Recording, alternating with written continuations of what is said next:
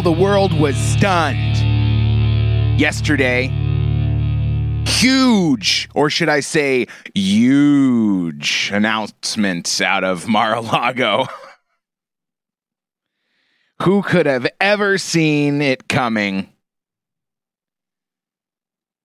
Yes, that's right. Donald Trump announced that he's running for president in 2024. And I saw a video. I don't know how viral it went, because as soon as I saw it, I said, well, that's obviously staged. About, maybe 75, 80 people crowded around a TV over a bar in, Florida, Texas, somewhere deep blue, all freaking out and having a verifiable mosh pit, spraying their drinks and who knows what else all over everywhere. And I just thought, who is that surprised? Honestly. Of course, he was going to run again in 2024. And now the propaganda mill's fired up about it.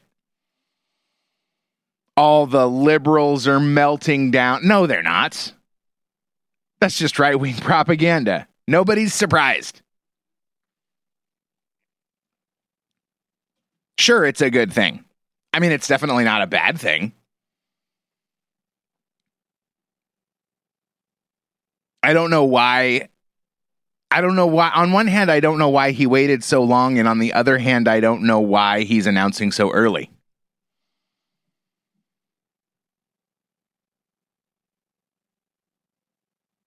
Maybe to get out, do it before DeSantis. Maybe to discourage DeSantis from announcing that he's going to run also. I've expressed over the last few days my distaste, I suppose, for the Republican Party, the GOP. But I don't know. I mean, Trump, he doesn't align himself with those people. I think the problem that Donald Trump had in his first term was getting reelected to a second term. I think that influenced a lot of his decisions. There was a lot of emphasis put on re-election by the people around him. And there's a weird duality with Trump. On one hand, he wants everybody to know that he's the man. A lot of people were brushing off the hostile comments. Maybe you could call them hostile, that he made about Ron DeSantis after the midterm elections and his landslide victory in Florida. And people brushed it off, dismissed it, and said, oh, that's just Trump being Trump. He's just letting everybody know that he's the man. Well, if you're going to make the argument that Trump is the man, or that he thinks he's the man, and he's made comments, especially when it came to criticisms about the people that he put in his cabinet, the advisors that he surrounded himself with, John Bolton, for example. He says, I keep them around me because I want to know what they have to say. But I'm the one that makes the decision. I hear what they have to say, and then I decide for myself. They don't decide for me.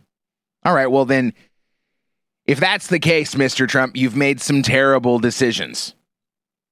You made terrible decisions about personnel. You made terrible decisions about COVID lockdowns.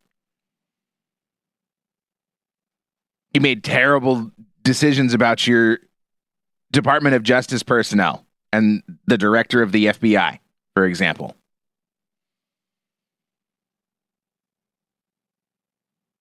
But I don't really think that he really digested the information and thought long and hard and read through resumes and accomplishments and then made these decisions. I think he listened to his advisors that he thought he could trust and made his decisions based on that trust when that trust was misplaced.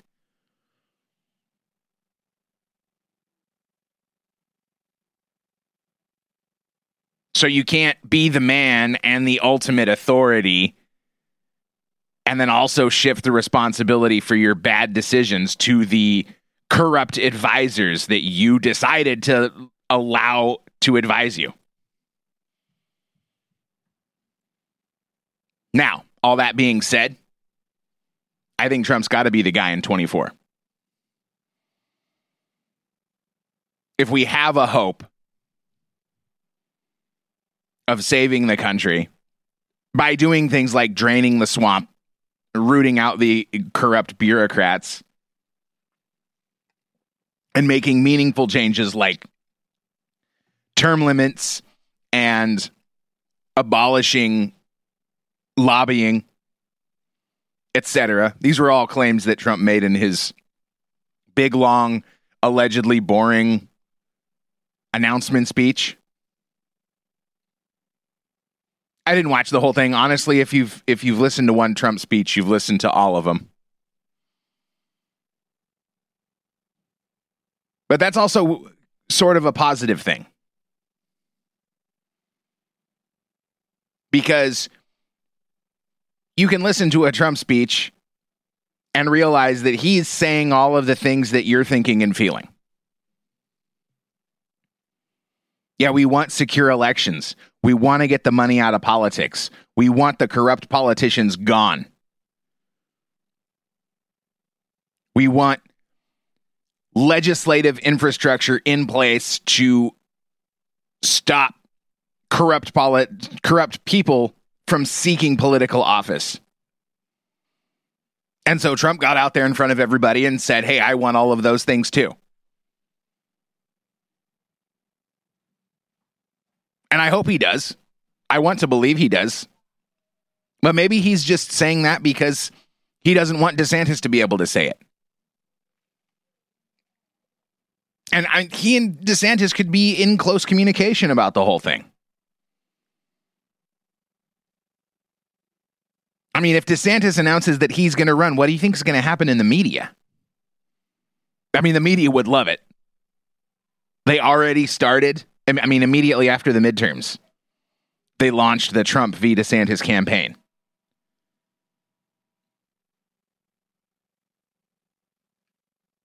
And I don't know who they should fear more. I mean, they have an unknown with DeSantis and a hardcore juggernaut bastard in Trump. They know what they're getting with Trump.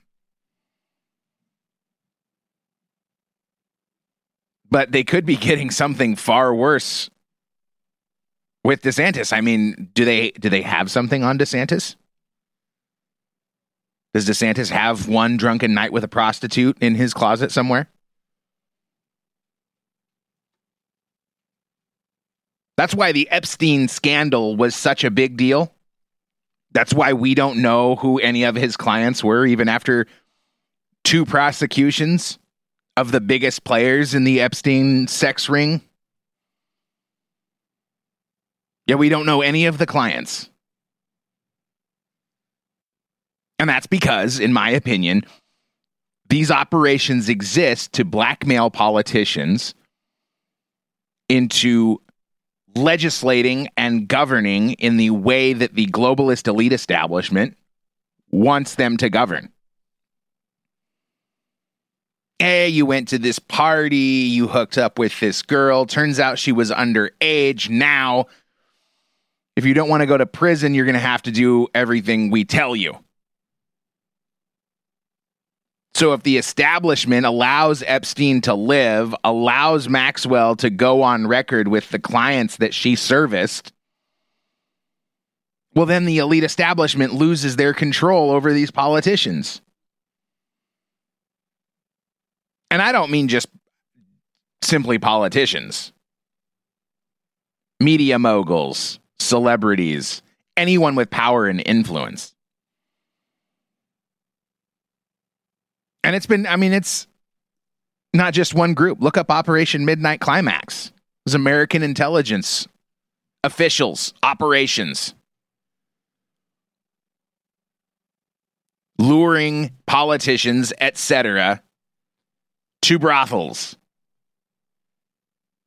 And the official story is that we were just testing the effects of these hallucinogenic substances. They were having the prostitutes put drugs into the cocktails of their clients so that they could see, they claim, if these psychoactive substances would cause these politicians to give up state secrets. And it was just a fringe bonus that now they had this footage of these politicians cheating on their wives and partners with prostitutes. But don't worry. That operation was shut down in the 60s.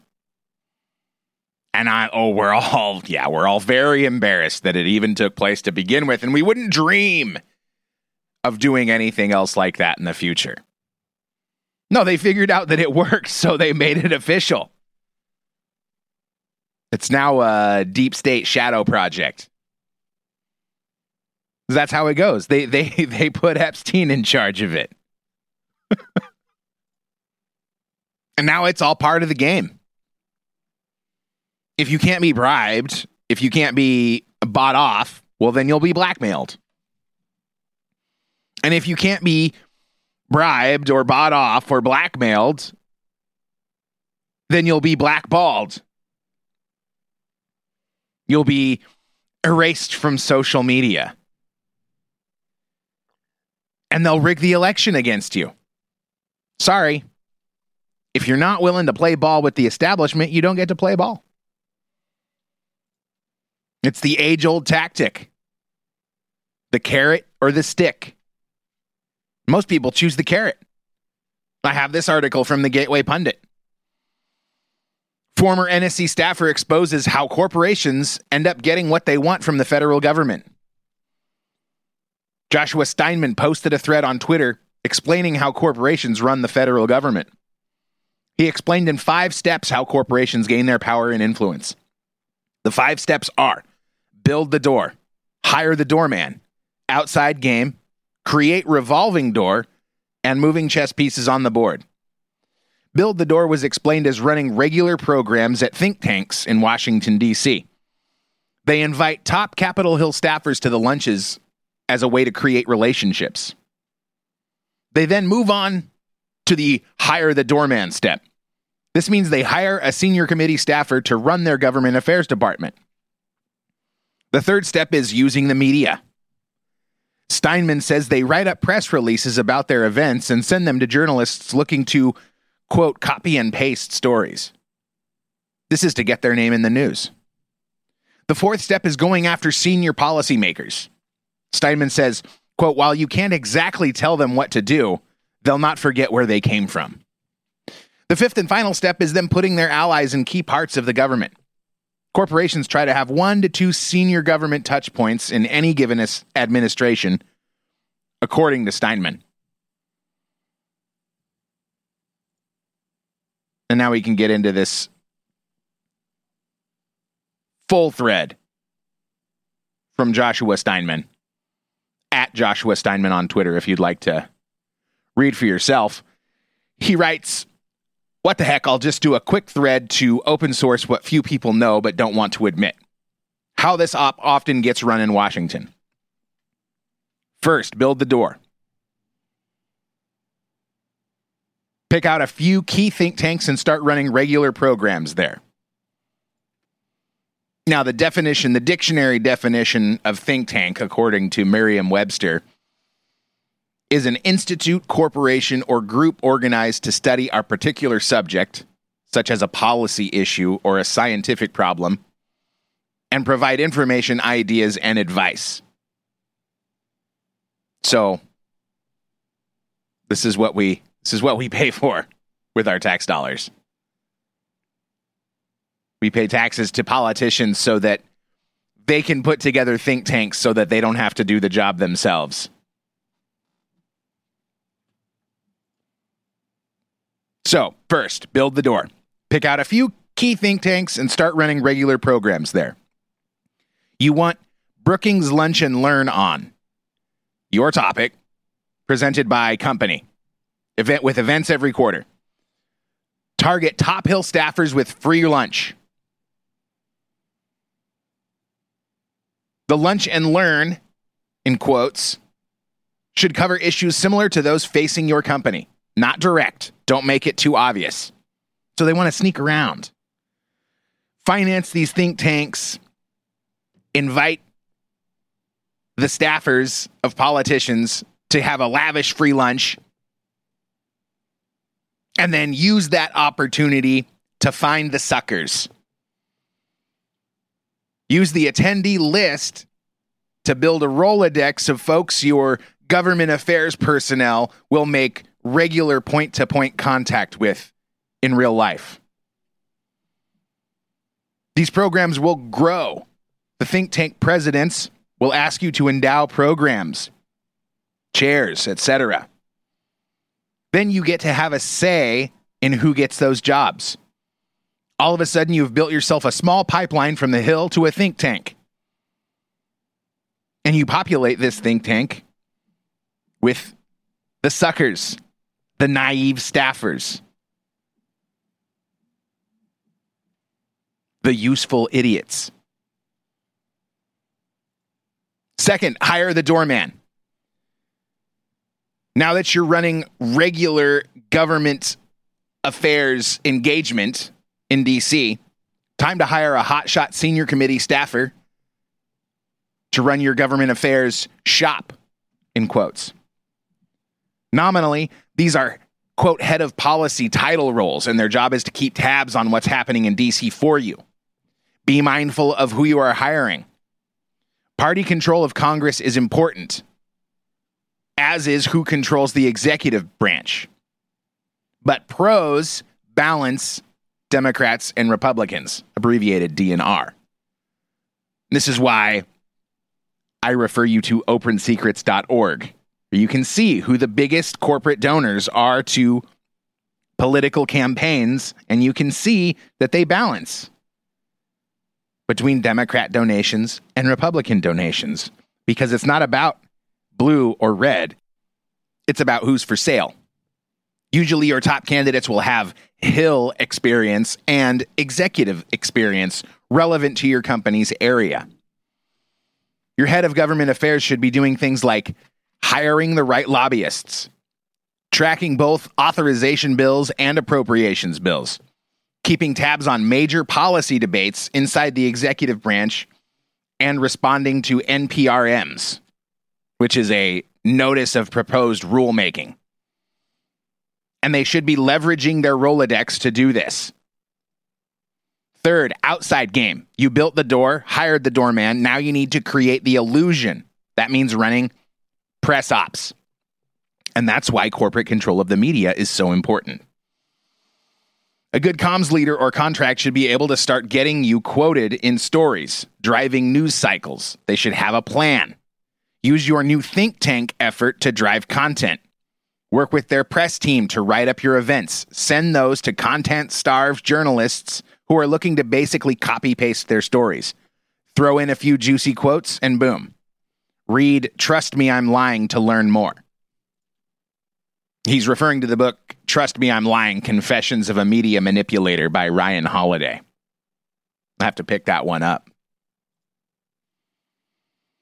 Fourth, time to upgrade your earlier door to one that revolves. Now that you've got programs at think tanks, and you should have expanded to academia as well, creating more of an echo chamber, and your government affairs program, you can start to cultivate senior policymakers. This can be done on the cheap as well, by having your government affairs staff write for DC blogs in the policy-adjacent space. Takes less than 10 hours a month to put out 1 to 2 high-quality articles. This should be part of their job. Thought leadership. It's cheap and effective. As you grow, your government affairs staff should start living a double life, working for you, but also running the party circuit in DC. You'll know this is working once they start telling you what's going to happen before it happens. Because secrets are rarely secret in this town. Real success? When one of your people, your government affairs director, an academic you've been sponsoring, a think tanker you've supported, gets the nod to be a senior administration official, deputy assistant secretary of at an agency, or director for at the White House, etc. And you can see where it goes from there. There's a couple more points, but it's all pretty redundant if you're familiar with this program. And now, on top of all of that, they find a really useful idiot.